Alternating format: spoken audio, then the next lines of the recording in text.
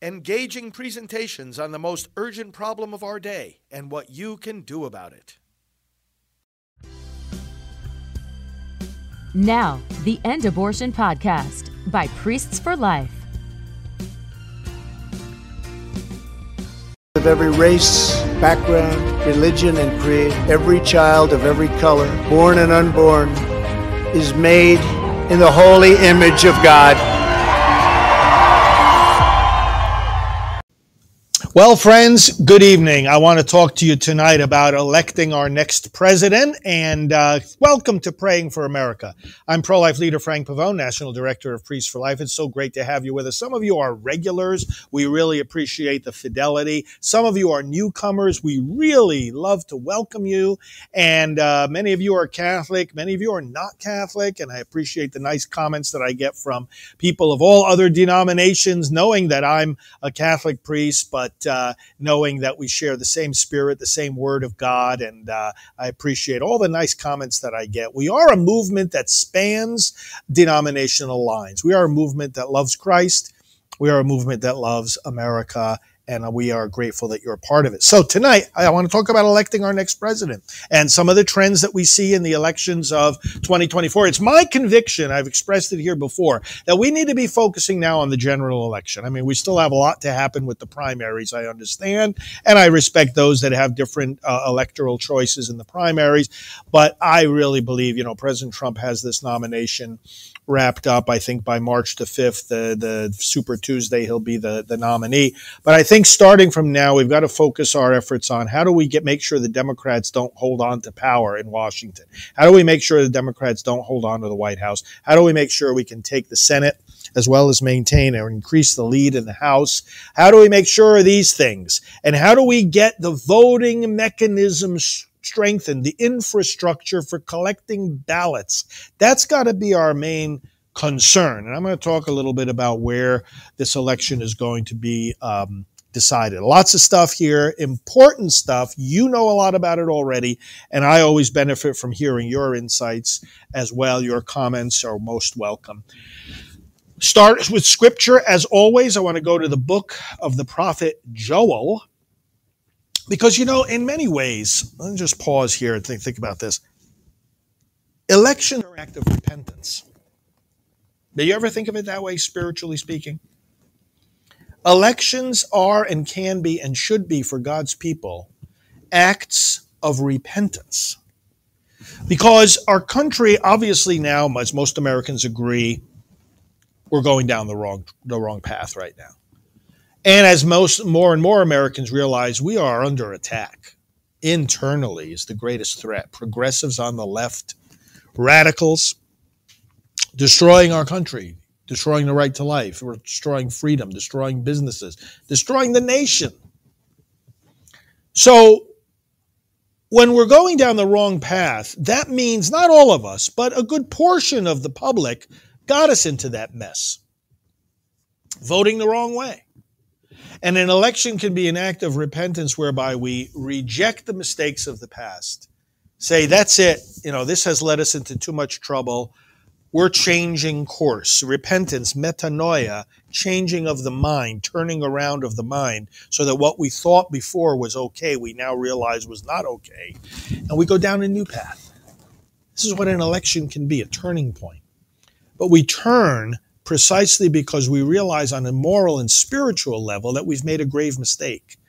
Let this election of 2024 be an act of repentance. Let's stir up our fellow believers to that. So that's what that's the theme this reading hits upon. The prophet Joel, chapter 2, starting with verse 12. Yet even now declares the Lord, return to me with your whole heart, with fasting, with weeping, with mourning, and rend your hearts, not your garments, and return to the Lord your God. For he is gracious and merciful, slow to anger, and abounding in steadfast love. And he relents over disaster. Who knows whether he will not turn and relent and leave a blessing behind him, a grain offering and a drink offering for the Lord your God. Blow the trumpet in Zion. Declare a fast. Call a solemn assembly. Gather the people, notify the congregation, assemble the elders. Gather the children, even nursing infants. Let the bridegroom leave his room and the bride her chamber. Between the vestibule and the altar, let the priests, the ministers of the Lord, weep and say, Spare, O Lord, your people, and make not your heritage a reproach, a byword among the nations. Why should they say among the peoples, Where is their God? Then the Lord became jealous for his land and had pity on his people. Let us pray. Lord, have pity on us. We pray for America. Have pity on us, because we have made some serious wrong turns. We have done damage to ourselves, to our children, to our future, to our unborn. We have done damage, Lord God. And others amidst us have done even worse damage because they hate our country. Have pity on us, O Lord, and raise up voters, even now, who will turn this country around. Raise up your people. Awaken their consciences. Educate their minds. Strengthen their spirits. Raise up your people. May we act in repentance. May we reclaim your name, your law, your commands, your justice, your truth, your holiness. May we reclaim it all for this nation and set ourselves back on the right path. Spare us, O Lord, the destruction, the punishment for our misdeeds. Spare us, O God, and lead us back on the path of what is right and true, the road to the common good. We pray in the name of Jesus Christ, the only Lord, the only Savior, the only hope of humanity. Amen. So 270 electoral votes are needed to win the presidency. Now, interestingly, over the last, since the elections of 2008, over the last couple of decades, the Democrat and Republican presidential nominees have each carried 20 states. 80% of the states, in other words, have voted the same way in at least the last 4 presidential elections. We have a period now where we have a certain consistency, a certain stability among most of the states. Now, that doesn't mean they can't change, and that doesn't mean we shouldn't work to make them change. Certainly, the other side tries to work to make them change. Oh, we're going to turn Texas blue. You know, the Democrats have been saying that, and they haven't been doing so well with that recently.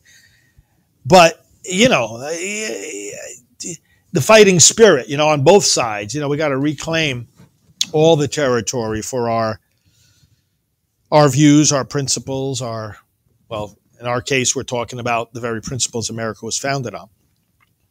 So there has been, in these last several election cycles, an unusual amount of consistency.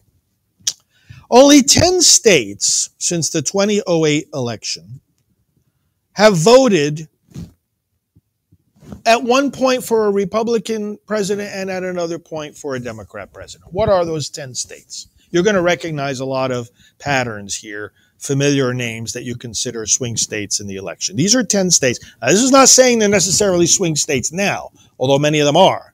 This is saying these are the 10 states that the only states that in the last 4 presidential elections have sometimes gone Democrat, sometimes Republican. Arizona, Florida, Georgia, Indiana, Iowa, Michigan, North Carolina, Ohio, Pennsylvania, and Wisconsin. Now, you look at those states, and there are 4 that have not voted for a Democrat presidential nominee since Obama. And those are Ohio, Florida, Iowa, and Indiana. So many would consider these are no longer really competitive. Pennsylvania, only God knows what happens there. Okay, that is a complex state. Let's put that in its own category for the moment. You look at the rest of them, Michigan and Nevada basically lean Democrat. They're winnable for the Republicans, but Michigan and Nevada, they lean Democrat. North Carolina, competitive, but it does lean Republican. Here's where you get the authentic toss-ups and where this race is likely to be decided. And we would do well to focus in on these places, these three states: Georgia, Arizona, and Wisconsin. And when I say focus in, we've got to focus in on the voting mechanisms in these states, the infrastructure, the way that we're going to get ballots. It's about votes, but being about votes translates into being about ballots.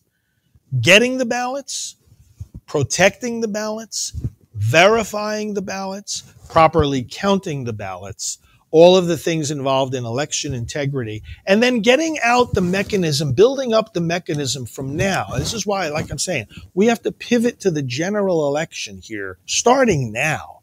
If we're going to win this thing, we've got to be focused on it from today. And when I say building up the voting infrastructure, I mean, where's our voter registration mechanism? Are we registering voters like right now?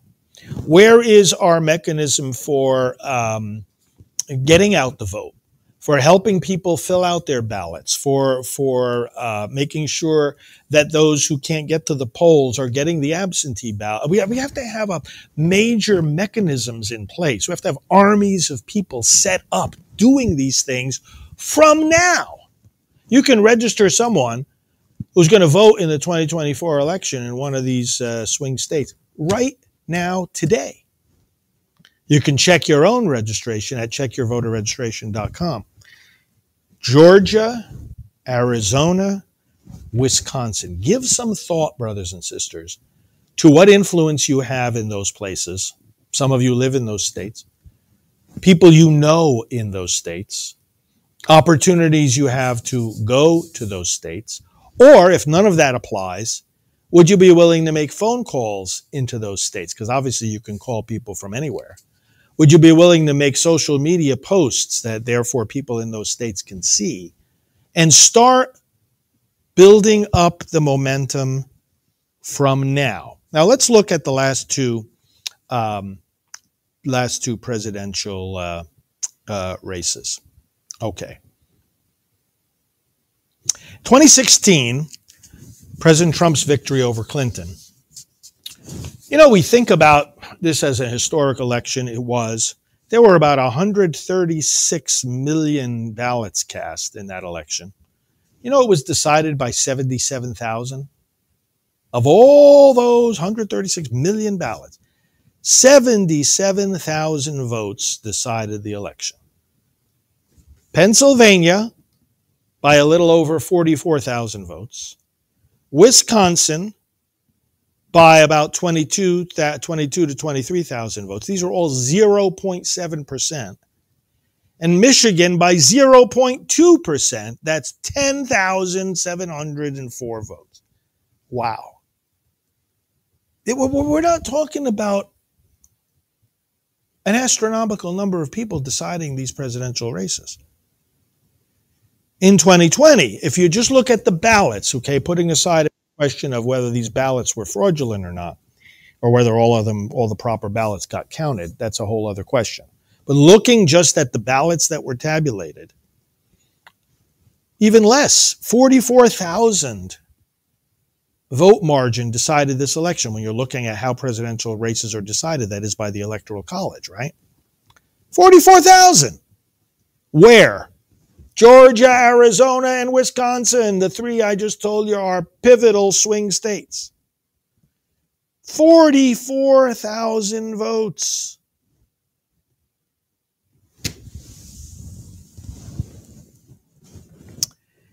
Pivot to the general. Now's the time. We can't start thinking about this next summer. We can't afford to start thinking about this even next spring. We got to think about this now. What can we do in these states to register voters? When does early voting begin? How are we going to get out to early voting with the intensity that we have always kind of reserved for Election Day, with intensity from day one of early voting, and get our people out there? How can we recruit from now people to become precinct committee men and women? We dealt with this topic in one of the recent shows on this series. How can we now recruit people and train people to be poll watchers and poll workers? Get our people in there where these ballots are being collected and counted. Now's the time to build up the infrastructure. We're doing this. If you go to prolifevote.com, you'll see the place where you can sign up for these online voter training seminars, and we're helping people to connect with this kind of activity, brothers and sisters. As far as the primary, President Trump right now, you look at the numbers, he's projected to win 93% of the delegates in the primary. You look at the recent Morning Consult poll, Trump is at 59%. The next closest is at only 16%, Governor DeSantis. Look at the swing states in particular, the early primary states, New Hampshire, 43%. President Trump with nobody else in double digits, nobody else. And 62% saying, you know what?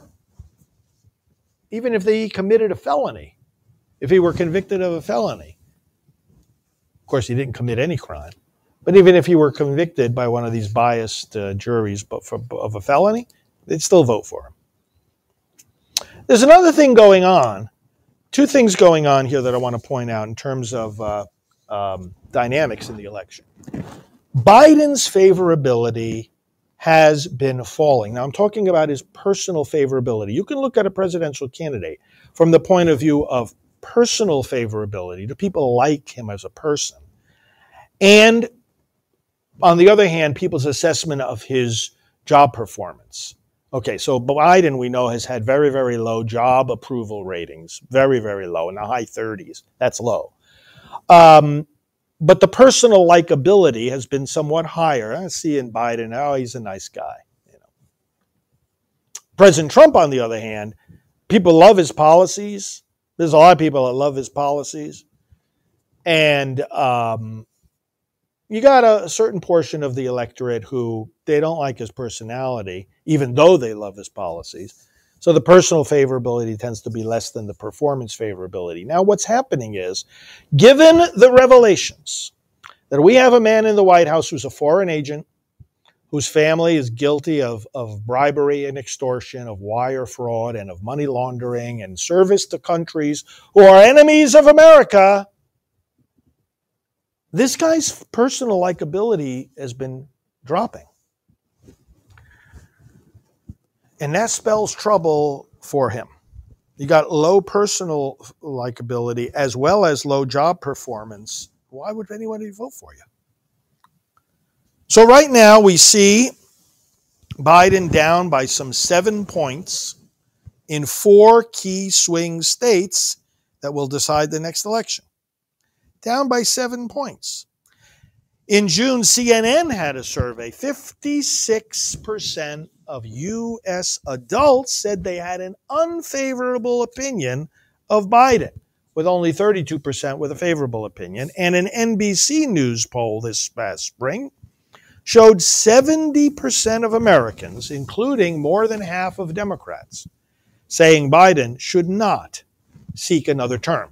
Okay, now there's another dynamic happening. With all of these investigations going on, the media is trying to black them out with all of the whistleblowers that are coming forward, the tape recordings, the documents, the bank records, getting the Bidens in more and more hot water. And this is one of the reasons for the personal favorability numbers falling. But with the Bidens getting into more and more hot water, you know what's happening? People are saying, well, wait a second. Why are we not being told these things by the mainstream media? Why did they, for example, recently when Devon Archer was testifying, the business partner there of Hunter Biden, and the media was practically a total blackout. The media is not showing the American people what's going on here. There are a lot of people who are feeling like, you know what? I don't like being lied to. I don't like these people covering this stuff up. And you've seen the pattern. We've commented on it before. Many other commentators have commented on it, that as soon as, because of some testing.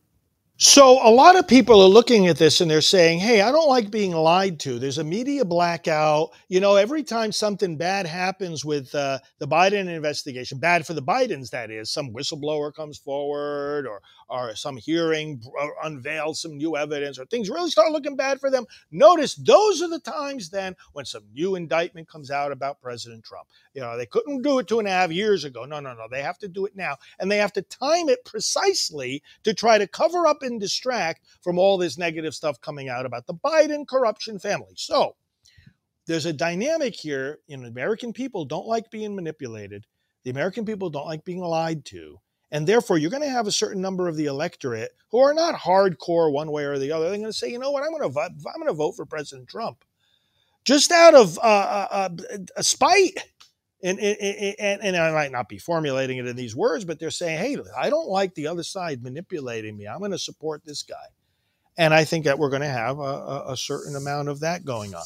The other thing about President Trump and the nomination, as I say, I'm convinced he's got the nomination, and we'll see that wrapped up by Super Tuesday. But, there's certain people now that are worried in the Republican Party that if for some reason that should not happen, that the core Trump supporters, a good 35% of the party, the core base, won't come out to vote. You've got people who are the Trump coalition, and it's because he's running that they're coming out to vote in the first place. And what if he's not running? Well, then, again, I really doubt that there's going to be any change here. But Republican strategists are concerned that Trump not being on the ticket would mean a voter turnout disaster for the party. This came out recently in various news reports. 71% of voters who backed President Trump participated in the midterm election. 71% of those who backed President Trump came out for the midterms, versus only 67% of voters who supported Biden. In other words, there's a drawing power on the part of President Trump. And if somehow he were not the nominee, Republican strategists are convinced it will hurt turnout. He's got a unique coalition, one of them said. He brings a lot of non-traditional voters to the Republican Party, and it would be difficult to win in these other races without him. Okay, before we finish and go back into prayer here, I want to bring up another thing that was in the news. And that is in regard to, you saw some things on this some weeks ago, in regard to Supreme Court ethics. It's amazing how the left, as corrupt as they are, will try to project corruption on everybody else. And because they don't like a lot of the decisions that have been coming out from this Supreme Court, where we have a conservative majority, thanks to President Trump, they will start at questioning their ethics. And Justice Alito made a comment about this recently in terms of chatter about, Congress doing something about the ethics of the Supreme Court. He said, I know this is a controversial view, but I'm willing to say it. No provision in the Constitution gives them the authority to regulate the Supreme Court, period. The Supreme Court is created by the Constitution. And so is Congress. And the Constitution purposely has set up a separation of powers, different branches, checks and balances in both. But you don't have a regulating of the Supreme Court. You don't have a, let's impose an ethics code on the Supreme Court. And it's good that Justice Alito mentioned that, because the point is that you've got people here on the left who are just, it's purely, it's not a concern for ethics. If it were a concern for ethics, they wouldn't be promoting abortion. They wouldn't be squelching conscience and religious freedom. They wouldn't be destroying the border and the country. That's not a concern for ethics. It's a concern for their own power and preferences in public policy to prevail by discrediting the court. And that's why they go after these justices after the conservative justices. Of course, you won't see this happening against Kagan or Sotomayor. They go after the conservative justices for so-called questionable activities from an ethical point of view. It's all nonsense, friends. It's all nonsense. And good for Justice Alito for talking about that. Okay, let's pray. Father, we thank you for the blessings that you give us in this nation. We thank you for the freedom. We thank you for the structure of government that we have. We thank you for the court. We thank you for the Congress. We thank you for the presidency. And we ask you, Lord, that at this point in our history, when so much is under attack, when so much is being threatened, reshaped, redefined, disfigured, destroyed, that we, your people, will root ourselves in an even better understanding of our way of law and of life, and will defend the institutions that have been given to us for the securing of freedom for ourselves and our posterity. Thank you, Lord, for these blessings. And in the name of your gospel, in the name of your kingdom, we pray for America tonight. May the voters rise up with an informed and passionate electorate to be able to change course, to be able truly to engage in a national act of repentance that will take us, Lord, to the kind of leadership that we need. And we pray now in the words Jesus taught us, Our Father who art in heaven, hallowed be thy name. Thy kingdom come, thy will be done on earth as it is in heaven. Give us this day our daily bread, and forgive us our trespasses, as we forgive those who trespass against us. And lead us not into temptation, but deliver us from evil. For thine is the kingdom, and the power, and the glory, forever and ever. Amen. Thank you, friends. Join us again next time. Spread the word about our program, and let's continue to increase our online audience. We thank you for being part of it. Connect with me on social media at FR Frank Pavone. That's FR Frank Pavone on all the major platforms. And by the way, you can call our office here at Priests for Life. We have an easy-to-remember phone number, 321-500-1000. That's 321-500-1000. And I mention that to you because you can call there and donate. You can donate online too at prolifegift.org. But you can call and talk about ways of supporting our work and talk about ways of being involved in our projects. Sign up for our election-related activities as well on our prolifevote.com website, prolifevote.com. And we will talk to you next time. God bless you all. Priests for Life, saving lives for over 30 years. This has been the End Abortion Podcast. To learn more, to help end abortion, and to connect with us on social media, visit endabortion.net.